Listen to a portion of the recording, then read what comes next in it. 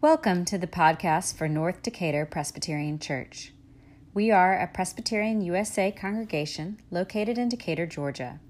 You can find out more information about the church, our service to the community, and our great education programs for children, youth, and adults at ndpc.org. And you can follow us on Facebook. If you're in the Atlanta area, we hope you'll come and join us in person. That's it. On to this week's scripture and sermon. Good morning. Today's scripture comes from the Gospel of Matthew, chapter 13, verses 31 through 34. He put before them a parable. The kingdom of heaven is like a mustard seed that someone took and sowed in his field.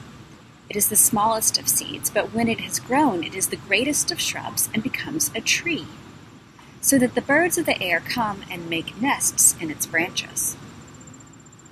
And he told them another parable. The kingdom of heaven is like yeast that a woman took and mixed in with 3 measures of flour until all of it was leavened. Jesus told the crowds all these things in parables, for without a parable he told them nothing. This was to fulfill what had been spoken through the prophet.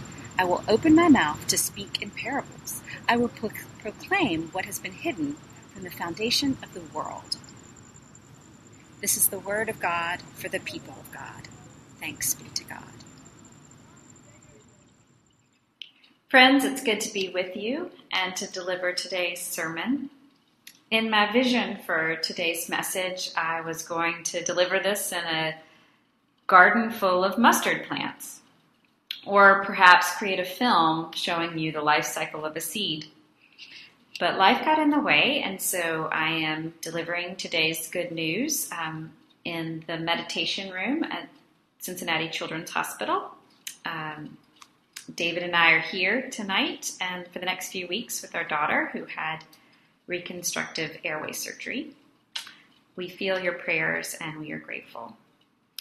So instead, I am here amidst a background of clouds and inspirational quotes. Today's parable asks what the kingdom of heaven is like, and so I guess you'll just have to use your imagination. The summer after my first year of seminary, I had supper with my grandmother once a week. She would cook homemade mac and cheese and a roast, and we'd chat about life. And then we'd watch a video in Joseph Campbell's televised series, The Power of Myth. For Campbell, mythology is the song of the universe, the music of the spheres. When described this way, the song sounds both primordial and eternal, the underlying beat of all of our hearts. An important arc of Campbell's myth is the hero's journey. He encourages his students to find their soul's high adventure. Campbell has a powerful way of describing how myths make the world. But that doesn't always work out in practice. There's a totality to myth that is misleading.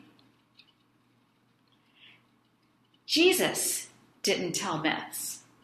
He taught in a form popular for rabbis in his time, the parable. Parables are stories that, while they seem simple, are not easily flattened. In each, there lies a question that eludes any conclusion. Parable means thrown alongside. It shares its prefix with paradox, when 2 seemingly contradictions coexist. The ability for more than one reality to reside in the story is what made Jesus' parables a teaching tool that to the self-aware listener always challenged her to see the world and her role in it in a new way every time she heard it. The biblical scholar John Dominic Crossan is known for his work with the historical Jesus movement and his attempts to decipher the actual biography and sayings of Jesus from the stories that his followers told about him. Crossan places myth and parable on opposites of the story spectrum. One creates ideologies, and the other disrupts them. Myths depend on dualities: hero, anti-hero, mortal, immortal, male, female, good, evil. The characters in myths are surrogates for the tension that we feel between opposing forces. There is always a protagonist and an antagonizing force. The myth moves forward because of our need to reconcile. Good conquers evil. The virtuous knight slays the dragon. The rightful heir reclaims the throne from the corrupt usurper. Myth is a quest that ends in a destination, a problem that finds a solution, a struggle that ends in abiding peace. Myths assure us, but parables unnerve us. They remind us that paradox is part of our reality. We love myths because they show us reconciliation is possible. But myths betray us when we insist that resolution is permanent. Parables, on the other hand, remind us of the presence of the irreconcilable. They remind us that we do not get to stay on one side of a duality. As Walt Whitman said, we contain multitudes. Like the parable, paradox is just a part of our nature. In today's parable, Jesus tells the story of a tiny mustard seed, as if its natural growth were a journey of heroic proportions. The mustard seed was an image that my grandmother loved. Like me, my grandmother loved to read and consider the big questions. She also loved to reflect on her journey in the midst of larger cultural narratives. When I began seminary, she started a creative writing class for senior citizens. Her project was what she called Dear Beth letters, and it was to write down her memories. Now, part of my assignment to enter seminary and the ordination process was to write what was dubbed my faith journey. So I asked her to write hers as well through these Dear Beth letters. Whereas I began my story with my baptism and spotty church attendance, she began several generations before her birth. Here's one of her letters. They read like a history of the rural South, and they're full of all kinds of colloquialism. Her figures of speech are as unique as her handwriting.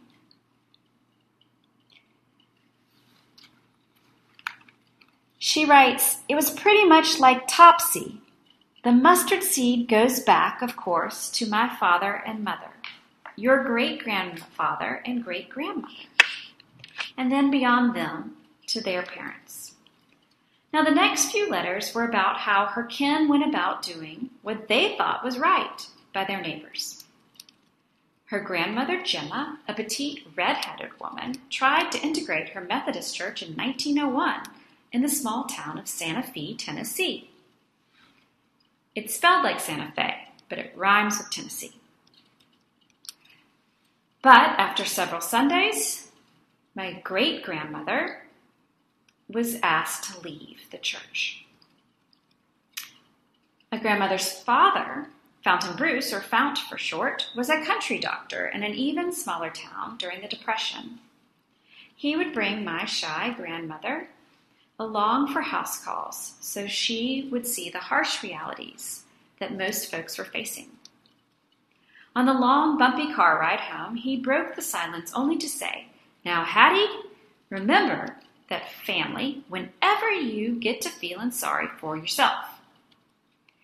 He never charged for those visits, but the next day my grandmother remembers they'd find cut firewood or freshly picked turnip greens on their porch. Now, these acts of justice and kindness were the seeds to a way of seeing herself and others that was sustaining and life-giving to her throughout my grandmother's life. The germination of the mustard seed, as she called her faith journey, was unexpected and usually marked by the surprising ability for nature or neighbors to live and give more abundantly than they imagined. Implicit in her narrative was that the seed of my grandmother's faith would become a shelter for others. But it did not stand alone as the only shelter.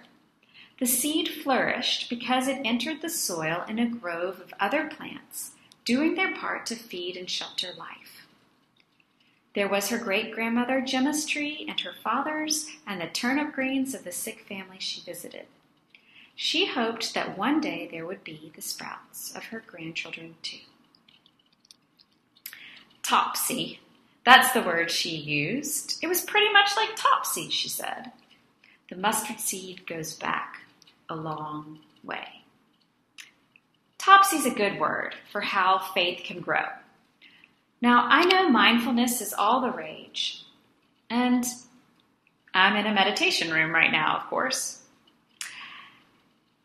And also, I would not be able to face the trauma that I have without regular contemplation and quiet attentiveness. But there's also something unplanned and uncontrolled in how we learn to trust God and grow in our faith and our service to others. Topsy, my grandmother knew, was also the name of a character in Harriet Beecher Stowe's novel, Uncle Tom's Cabin. She was a young African-American girl searching for inner freedom in a time of slavery. When asked where she came from, she says, "I 'spect I growed, but nobody never made me." Since much of my grandmother's letters are about a family legacy of skepticism and her own issues with the hypocrisy of the church, I think my grandmother would agree that no one made her grow in faith, nor was she intending to do more than survive and alleviate the burdens of the vulnerable around her. And yet, with each turn, she found herself supported in some way and given the opportunity to carry another person to safety and rest. When I read the letters, I'm struck by her fierce independence of thought and her reassurance that good can be found or made eventually. Most importantly, that even in our free will and freedom of thought, she believed we are not alone in our endeavors. Topsy faith doesn't follow a script. If anything, it's more like a seed planted under the surface of the soil of our patterns and presumptions. It cracks them open, it shoots forth and blooms and provides nourishment for the birds and others who live around us. Jesus describes the mustard seed as a tree, but it grows like a weed. It grows unexpectedly, even in unfriendly conditions. It is probably a good symbol for what John Lewis called good trouble. Last week, I was struck by an announcement made by the Beacon Hill Black Alliance for Human Rights. They are a grassroots organization here in Decatur, Georgia. Now, Beacon Hill Alliance had supported the Black Student Union at Decatur High School and other young people who advocated for the removal of the Confederate memorial in the middle of our town square. Since 1908, a 30-foot granite obelisk tried to preserve the false narrative of the lost cause mythology, which has undergirded white supremacist ideas and policies in the American South and beyond since the Civil War. In their recommendation for a new monument where that one once stood, Beacon Hill Alliance wanted to see a different story honored. They wanted to see not so much a myth to preserve a legacy throughout the ages, but a parable to ask the difficult questions in any age. Their statement said, "It is our hope that because our youth played such a central role in the removal of the monument, that a statue of a young John Lewis during his SNCC years would be erected in the Decatur Square. This statue would be a reminder of how young people have always been the catalyst for change in the world. John Lewis, as the elder statesman, it could be argued, after a long life of advocacy and public service, would remind us of the hero's journey. But the image of the student activist is the parable of the mustard seed. For it's not just the story of John Lewis, but of the student groups that broke ground on that very spot, and of the generations to come that will challenge our myths and our misperceptions. What change needs to happen, asks the image of a young John Lewis. What grounds need breaking through, asks the mustard seed. What certainty needs to be disrupted to make room for more life, asks the parable. Parables are meant to surprise, subvert, and indict. They are not mere ciphers for the spiritual life. They are complex moral challenges told in a certain historical context and meant to be heard by us as individuals, enmeshed and implicated in our own contexts. New Testament scholar A.J. Levine writes, "If we hear a parable and think, 'I really like that,' or worse, fail to take any challenge, we are not listening well enough." The image of an imperial mustard seed is supposed to strike us as strange. Tall trees like the cedar of Lebanon that towered over the forest with a canopy full of birds were symbols of power and majesty used to describe the Pharaoh of Egypt or King Nebuchadnezzar of Persia.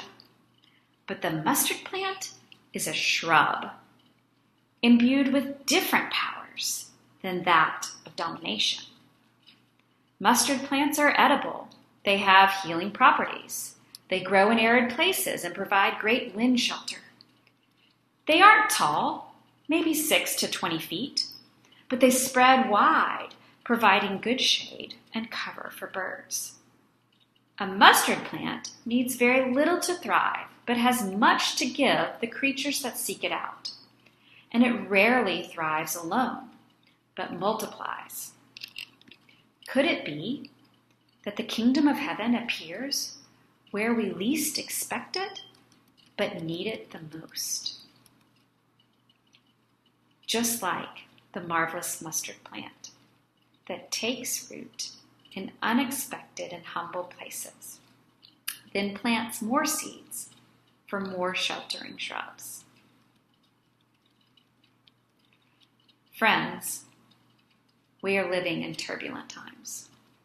Perhaps we should think about our own version of top-seed faith. How far back can we trace the seed? What stories shaped us before we were born? What myths have we left unquestioned? And what narratives do we need to disrupt? What parables do we need to let perturb and push us? And who else is asking the questions? Who else is planting the seeds and sheltering new life? I invite you to sit with the parables of Jesus this week. Read them once a day. Find the places that don't make sense, the seeds of discomfort in them. Find those. Stay there in the irreconcilable and let the unresolved thoughts, actions, and relationships in your life and world surface. Hold them for a while. Don't try to heroically slay these dragons. Don't erect a monument to a myth. Just identify the paradoxes and ask yourself, what does the kingdom of heaven look like right here, right now? And how do I be the seed or the yeast that amplifies?